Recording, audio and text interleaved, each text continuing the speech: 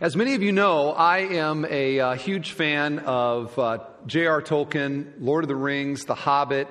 I have had on my calendar for most of the year when The Hobbit comes out in December, and I'm going to be there, and I'm planning on weeping when it's done because it's the last installment, the third in the series, and we should wish we could raise Tolkien from the dead so he could write some more good scripts that Hollywood could use, because they are sorely lacking in those, but he provides some really great ones. And so, big fan of Tolkien. In fact, I said to Jennifer before the service last night, I said, this is a great sermon, because in this one sermon I quote both Tolkien and C.S. Lewis. So that's pretty exciting for me. Lewis is yet to come. Hang in there. But to talk about Tolkien and Lord of the Rings a moment, there's a scene in Lord of the Rings that I want to just tell you about. And if you've not seen it, I call you to repentance and to get right with God and to check it out. But in the third movie, there is this is the Return of the King. There is Aragorn, who is the long exiled king. He is heir to the throne, but he has sort of lived in the backlands of Middle Earth and has not taken initiative to become the king.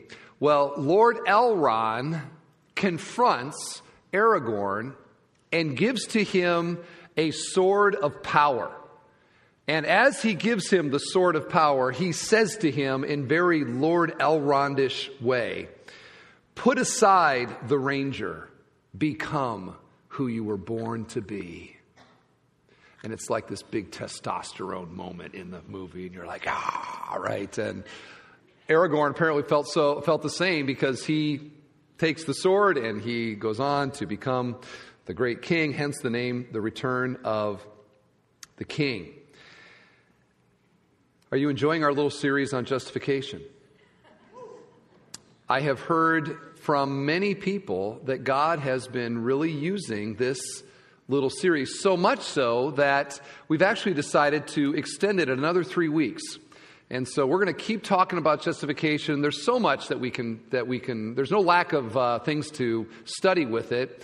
And it just seems like the smile of God has been upon it. And so we're going to keep it going, all right? And this message today is another message in justification with a few more to come. Let's remind ourselves, what is justification? As we have already seen, it literally means to declare something just or to declare something righteous. And justification is the Christian doctrine of how God declares sinners just, or the unrighteous righteous, which we clearly are not righteous. And that's part of the miracle of justification, which God is allowed to do and uphold his righteousness because Jesus took our guilt on the cross. And we talked about this last week. Through imputation, as Jesus hung on the cross, God took our guilt and placed it upon Jesus' moral account. And by imputation, when we believe in Jesus, God takes Jesus' righteousness and places it to our moral account, and promises that from this point on, I will forever see you as a perfectly moral human being. You have complete righteousness, the very righteousness of God, of Jesus himself. And this is how Christianity answers the heart cry of humanity. Mankind recognizes something is not right between me and God. My conscience tells me that something is not right between me and God. And all the religions of the world try to answer that heart cry. But all of them say, to do it, you've got to do this, and you've got to do that, and you've got to do that. Christianity comes along and says, it is not about our doings, it is about what Christ has done. His death in our place, his death for our sins. And so we stand, therefore, righteous in his eyes, not because we are righteous, but because he has declared us to be. And this is by his grace. It is through faith alone that we are justified. So justification is itself wonderful, but justification by itself is not. Now that sounded a little confusing. Here's what I mean by that.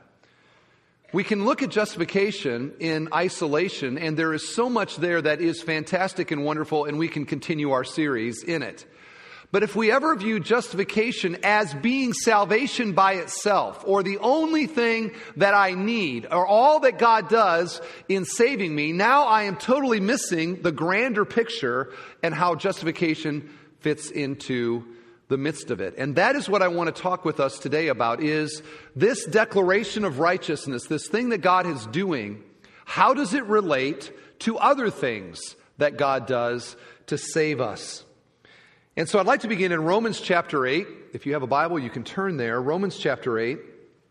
Very well-known passage of Scripture, beginning in verse 29. Romans 8, verse 29 says this: "For those whom he foreknew, he also predestined to be conformed to the image of his Son, in order that he might be the firstborn among many brothers. And those whom he predestined, he also called. And those he called, he also justified. And those he justified, he also glorified." Now, this verse is oftentimes, theologians call it the golden chain. And maybe you can see why they would call it that is because God, by the Holy Spirit, here lists several saving activities that God does and links them together. So those that he has predestined, there is a link to the calling of God. And those that God calls, there is a link to the justification that God does. And those that God justifies, there is a link to glorification. A golden chain. Each one of them, you could pull out the link and go, isn't that an amazing link? Isn't calling amazing? Isn't glorification amazing? But if I keep the link out and I think that's all that salvation is, I am missing the fact that all of these things are what God does. So how does justification relate to three key other aspects of salvation? Namely, resurrection, sanctification, and regeneration. And in this, we're going to understand what it means to put aside the ranger and to become who we were born to be. So let's begin with resurrection. Resurrection. What is the tie-in between justification and resurrection? Here's what Paul says a few chapters earlier, Romans 4, verse 24. "It will be counted to us who believe in him who raised from the dead Jesus, our Lord, it being righteousness." So there we have imputed righteousness, justification. It will be counted, reckoned to us who believe in him, who was delivered up for our trespasses and raised to life for our justification. You see it there, right? There is a link between resurrection and justification. But wait a second. What's the link? Like, how do those two things come together? Most of the time when we think about resurrection, and this would be Easter, or really every Sunday is the Lord's Day, we typically celebrate the resurrection of Jesus as God's victory over death, right? And so we sing songs at Easter about this. We celebrate it. And indeed, that is true. When Jesus was raised from the dead, the Bible says that we were raised from the dead. That if he lives, we live as well. And so we should celebrate that. And we do. But this is tying in resurrection not to the conquering of death or to eternal life, but rather to justification, which on the surface is a little puzzling. Like, what is declared righteous before God? Jesus raised from the dead. How do those two come together? How many of you like to multitask? Okay, got some multitaskers here. Yeah, I'm a multitasker. I like the feeling that as I'm doing one thing, I'm accomplishing two or three other things at the same time. So, for example, how many of you like to make phone calls while you're driving? Yeah, I like to do that, right? Because I've got to drive from point A to point B. And if I'm thinking in my mind, my mom would love to hear from me. Or I've got, this staff person that I need to call. Or there's a church member that would, I like to be able to think that I'm sort of doing two things at once. It feels good, doesn't it? To multitask. How many of you check your email during church? Mm-hmm. Now that would be unholy multitasking, just to be clear. And I would not recommend doing that. But the impulse behind it is what I'm talking about. The desire that while I am doing one thing, I am actually at the same time accomplishing another thing. That's called multitasking. And we find in Scripture that God is the great multitasker. And this shouldn't surprise us, right? Because right now He is spinning some planets around a sun in our solar system. And He's spinning a few solar systems around our solar system in a galaxy, the Milky Way. And there's like billions, trillions of galaxies, all of these things that are going on simultaneously.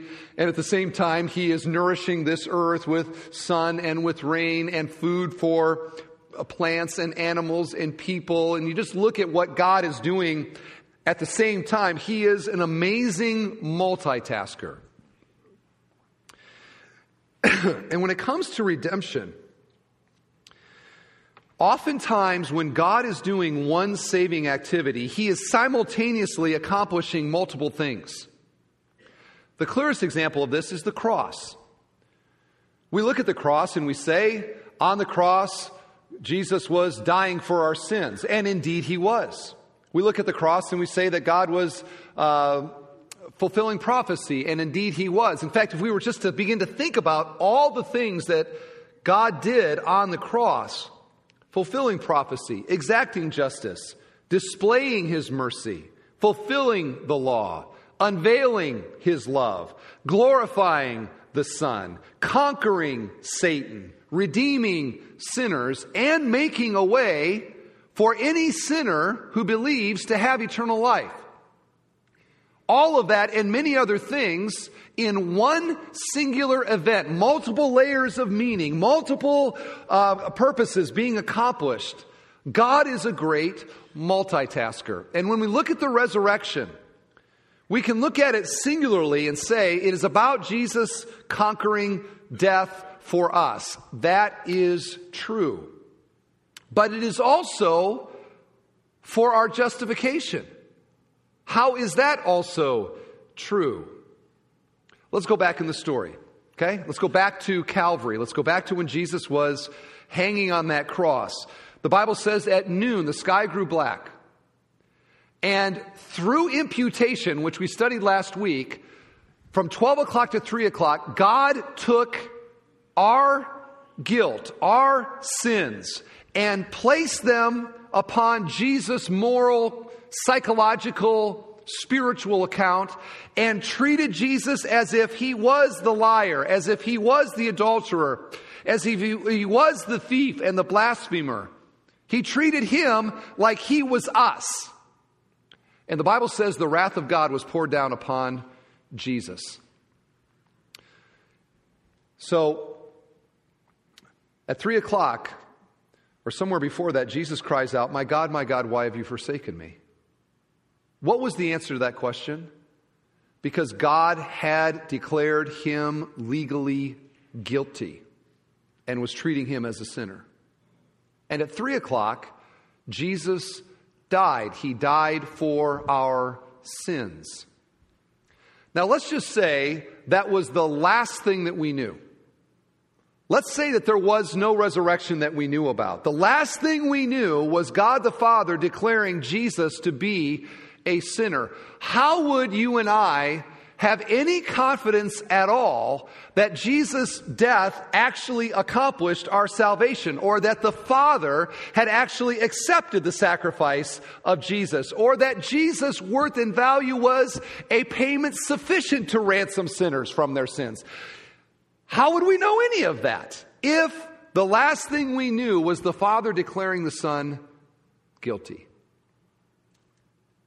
Now, if you're God, what do you do in order to communicate to mankind that Jesus' death was sufficient payment for the sins of the world. That Jesus' death means that he is a Savior. That all the promises that were made about him, messianic in the Old Testament, were accomplished in Jesus. What do you do in order to say something about Jesus? Now, he could have arranged the stars in the sky and it said his payment was enough. And we'd look up in the sky and go, well, I guess his payment was enough. Or he could have written it on a mountain range somewhere, right? And we'd all go to the mountain range and light candles and think, okay, his payment was enough. But this is what God decided to do. In order to communicate to all of us that that payment was sufficient and that Jesus is actually a Savior, with power that he alone has, he reached down into that cold grave and he raised Jesus back from the dead. To gain victory over death? Yes. But he's multitasking. He did it for our justification. He did it to declare that yes, Jesus was guilty on the cross, but I am raising him from the dead to let you know that he is guilty no more. He is holy, he is righteous, and he will be the righteous Son of God forever. He is my Son.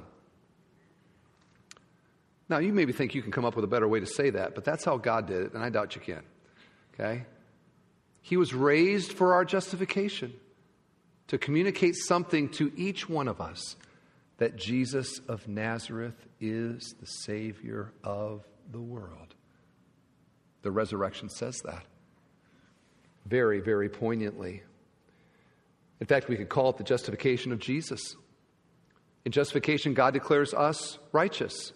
In the resurrection, God the Father declared the Son righteous.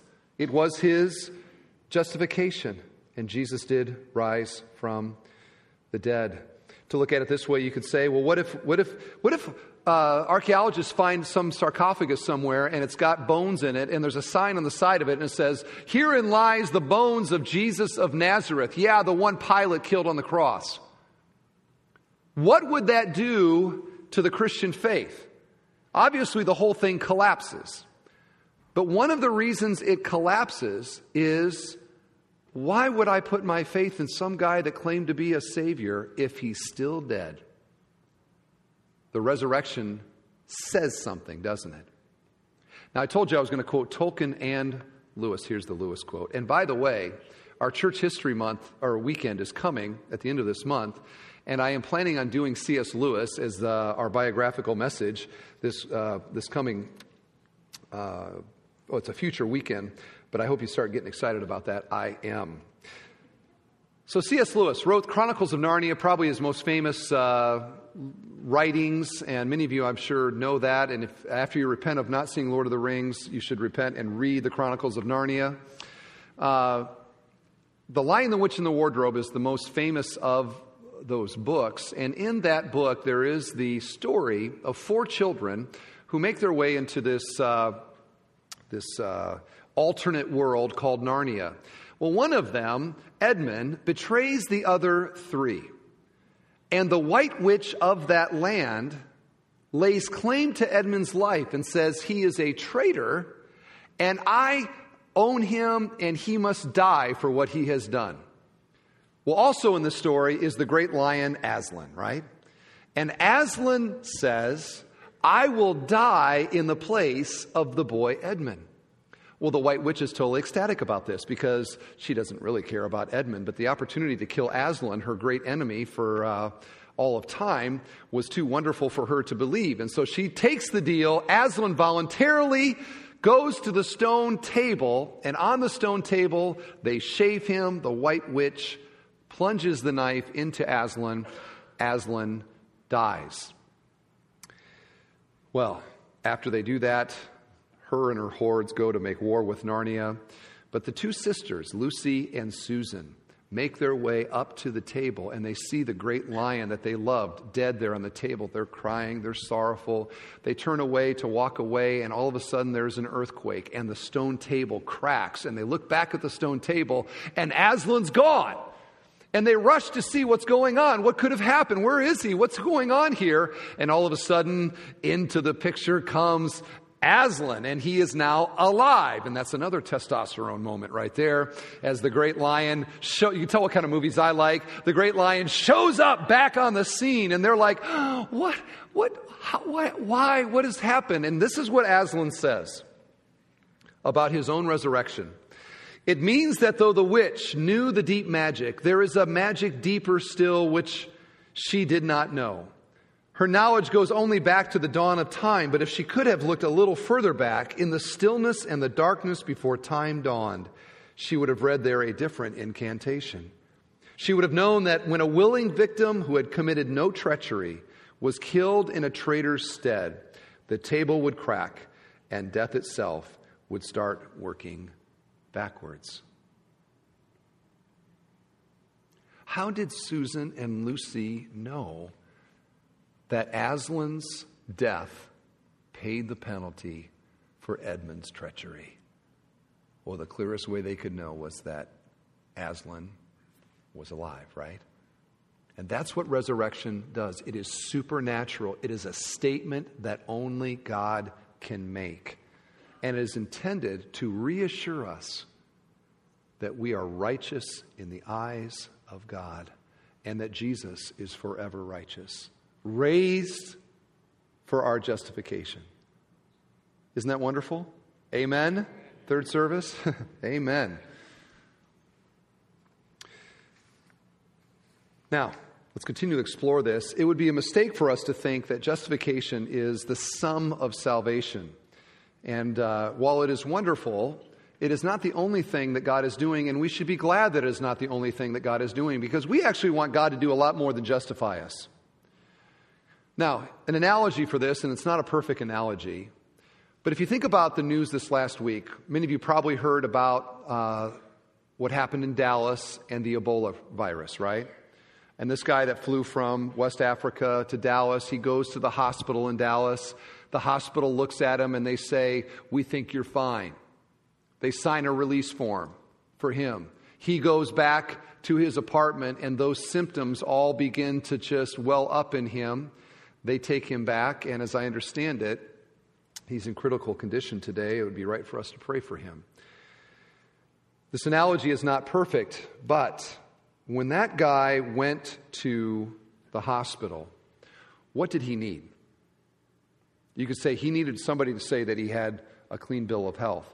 And you know what? It's great when you go to the hospital and they tell you that you have a clean bill of health.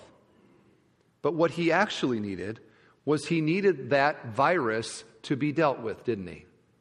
And them telling him that he was healthy didn't actually fix the virus problem.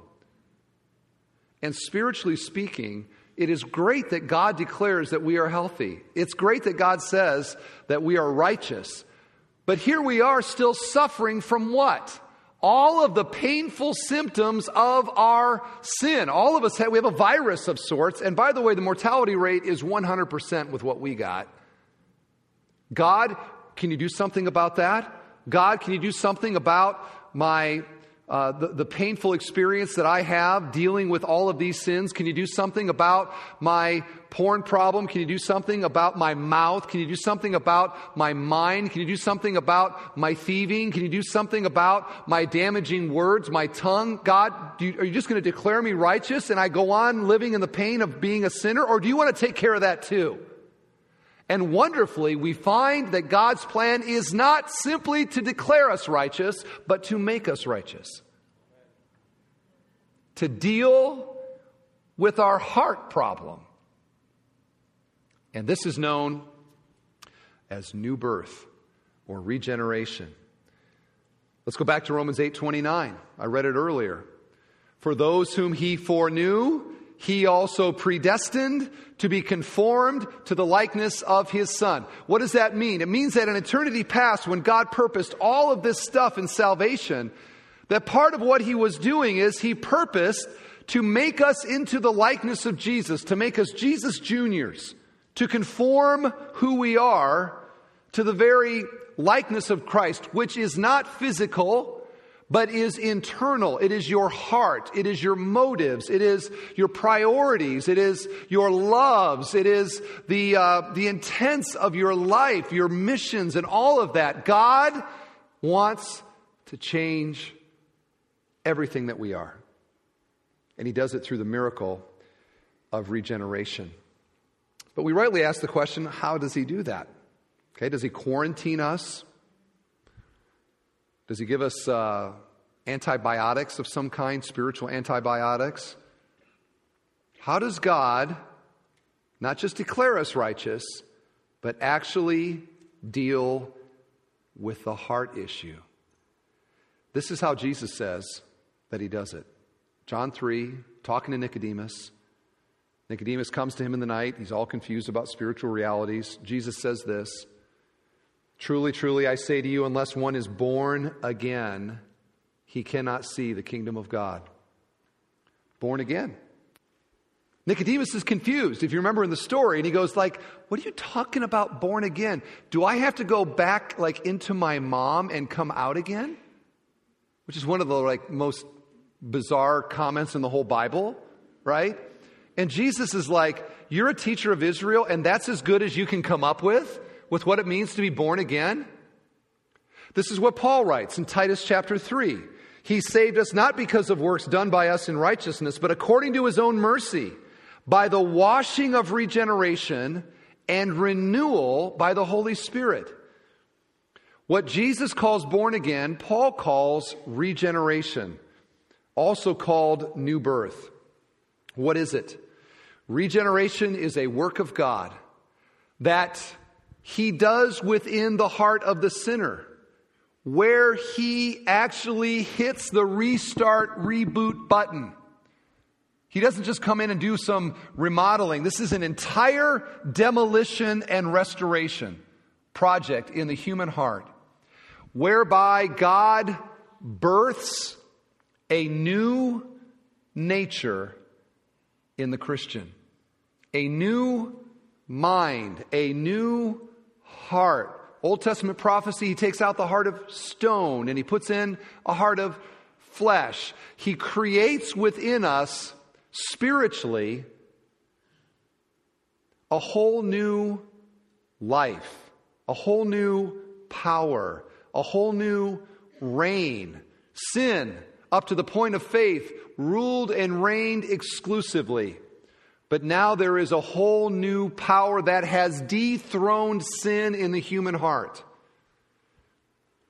It is new birth. And I'm tying this in with the second thing, which is sanctification. And we see that in this verse, by the washing of regeneration and renewal by the Holy Spirit. So the first step is God makes us new inside. The next step is here, sanctification, renewal by the Holy Spirit. Listen to 1 Corinthians 6:11. "But you were washed, you were sanctified, you were justified in the name of the Lord Jesus Christ and by the Spirit of God." Who is the one that is doing these things? God is doing this in us. 2 Corinthians 5, "Therefore, if anyone is in Christ, he is a new creation." Love this verse. "The old has passed away. Behold, the new has come." Romans 6, "We know that our old self was crucified with Him." This is the Galatians. "I am crucified with Christ. Nevertheless," I didn't quote that right. I messed this up in the last service too. And I didn't look it up between services. "I am crucified with Christ. Nevertheless, I live. Yet not I, but Christ who lives in me." See those old Awana verses, they come back at just the right time. "And the life I now live, I live by faith in the Son of God, who gave His life for me." 1 Thessalonians 4:3, "For this is the will of God, your sanctification." My dear friend, on the main level or in the balcony, who I can't see, I don't have to know you personally to know that if you are a believer in Jesus, God's will for you is to be conformed to the likeness of Christ, for you to be sanctified. And all sanctified means is holified. Okay? To be set apart, to be made righteous in the practical course of living my life. It is the transformation of me, boots on the ground, where the rubber meets the road in the, on street level. You got all these little phrases like that. It's life. That God is changing me in the day-to-day of who I am and is setting me free from the bondages of sin. And what an encouragement that ought to be for us, right? You might be here and even as a Christian, we have these things we drag into our life, habits from the past, sins of obsession from the past.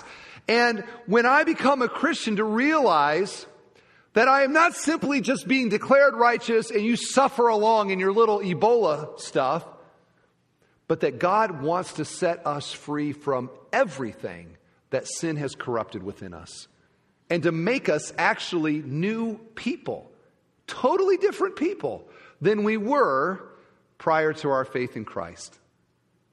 Is that encouraging to you? It's encouraging to me. What does that look like? It looks like obedience.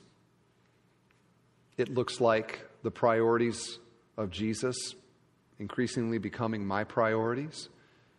It looks like the values and the loves that Jesus had increasingly are being the loves and passions of my own life. I am becoming an entirely different person than I was.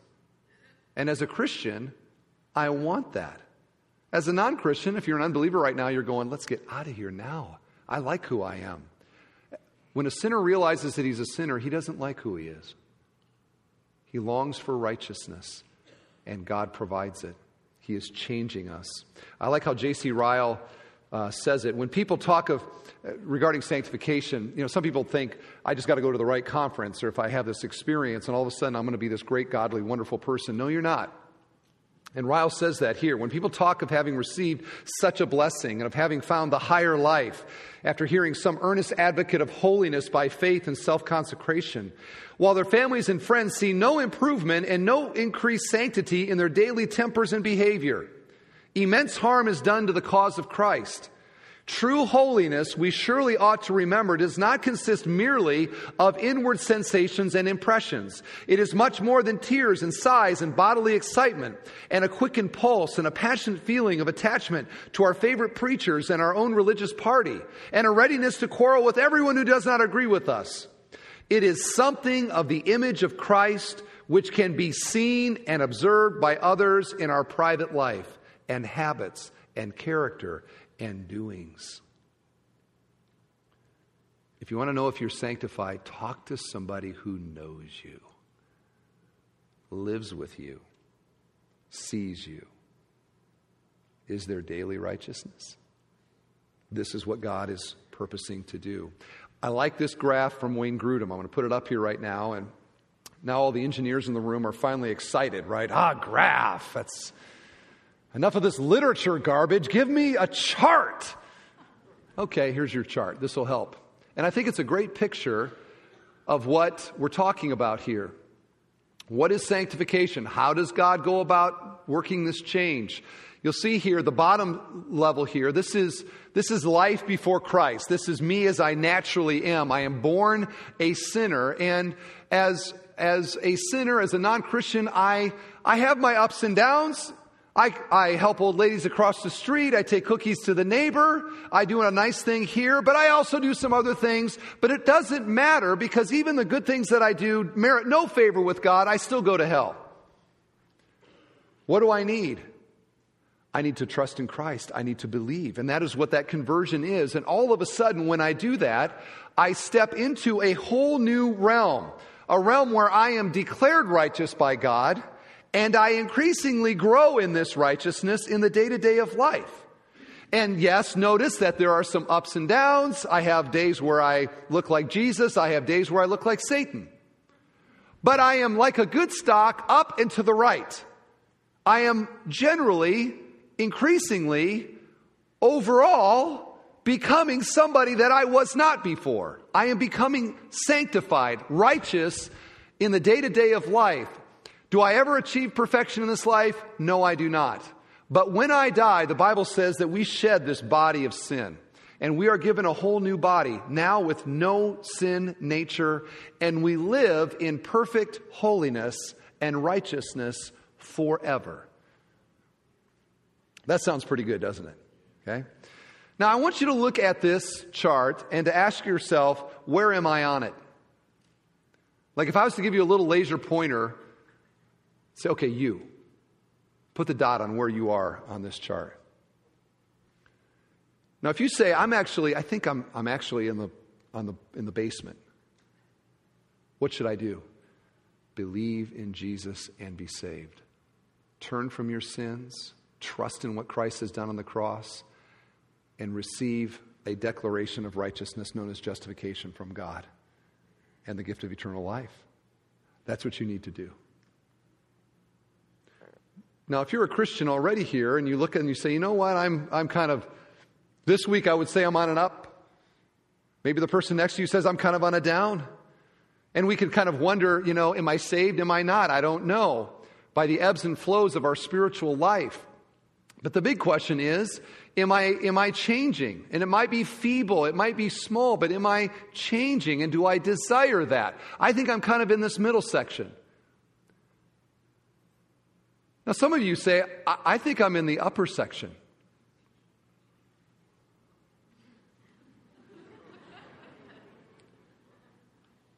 Are you dead?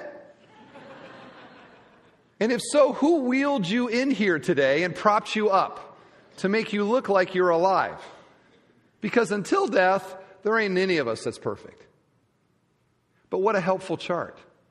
Where am I? And to see what God is doing in my life. What an encouragement that is. And to realize that God is doing something. And to see in those ups and downs explanation for trials and troubles and discipline and things that God brings into our life to make us holy. You say, the only thing that makes me holy is when wonderful things happen to me. Actually, it tends to be the troubles and the discouragements through which God purges our hearts of the things that sin would want. And if you're in a time of pain right now, it doesn't mean that God doesn't love you. It means that He is committed to forming in you the blessed likeness of His Son. Embrace it. Embrace it. Grudem goes on to give this chart. I think it's a helpful one, comparing and contrasting justification and sanctification. Justification is my legal standing before God. Sanctification is my internal condition. Justification is a moment in time. It is instantaneous. I was not righteous. God declares me righteous by faith. Sanctification is progressive. It's continuous. It's ongoing for the rest of my life.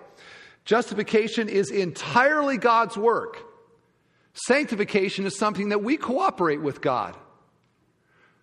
God doesn't read the Bible for you. God doesn't pray for you. God doesn't sacrifice. Well, He does sacrifice for you, but He doesn't do that for you. This is things that we do.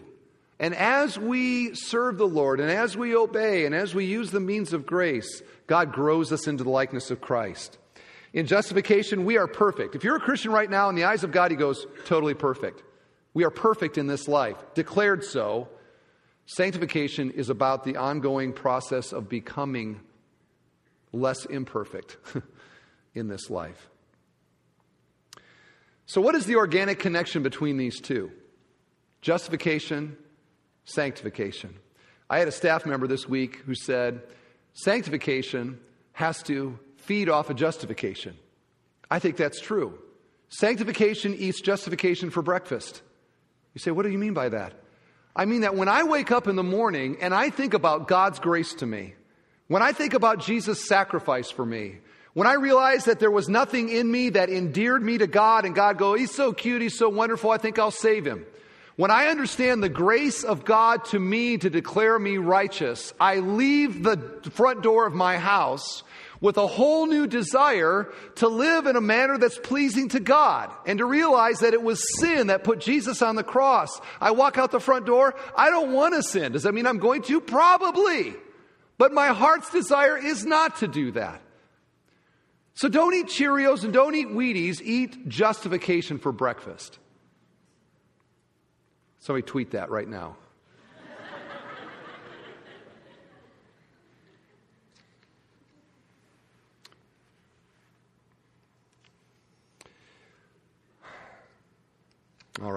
One final illustration here.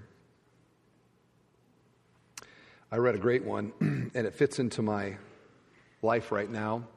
We have a 16-month-old daughter, which is totally fantastic because it's like having a pet parrot.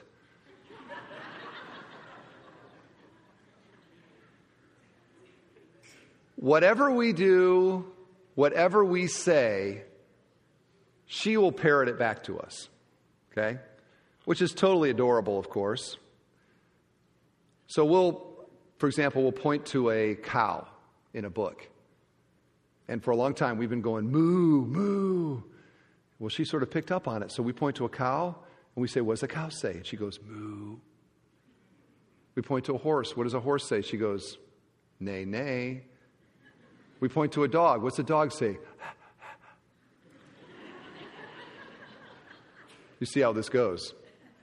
I've been doing this elephant impersonation, which I am not going to do for you, but I do this elephant impersonation, and I raise my arm like this when I do it. So whenever we point to an elephant in the book, she goes. It's like having a pet parrot in the house. It's fantastic. Now, does she do this because she actually understands the organic connection between an animal, cow, and the sound moo? No, not yet. She sees that every time she says moo, when we point to a cow, we go, yay, like this.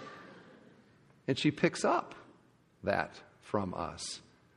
And she will 1,000 other things, which is why, one reason, children resemble their parents so much. The little idiosyncrasies, the little turns of a phrase, the little ways of doing things. Not perfectly and all, but there's a lot of resemblance there. Is that only because of nurture? And we say to that, no. Because our daughter has within her our very nature, doesn't she? We birthed her. She has a little bit of us actually in her. And we need to understand how God makes us resemble Christ by giving to us a little bit of his actual nature, the Spirit of Christ within us. And one writer says it this way: in like manner, we may carefully copy the traits of Christ's character, looking at him outside of us, as a painter looks at his mode. We may do better still. We may, by prayer and the reading of the Word, live daily in his company and receive the impress of his influence. But if our imitation of him is to be the deepest and most thorough, something more is necessary. He must be in us, as the mother is in her child, having communicated his own nature to us in the new birth. That's what God has done. Justification declares us righteous. Regeneration births a new nature in us. Sanctification lives that nature out, increasingly like Jesus himself, our blessed and resurrected Savior. Put aside the ranger and become who you were born again to be. More on justification next week. Let's stand for prayer.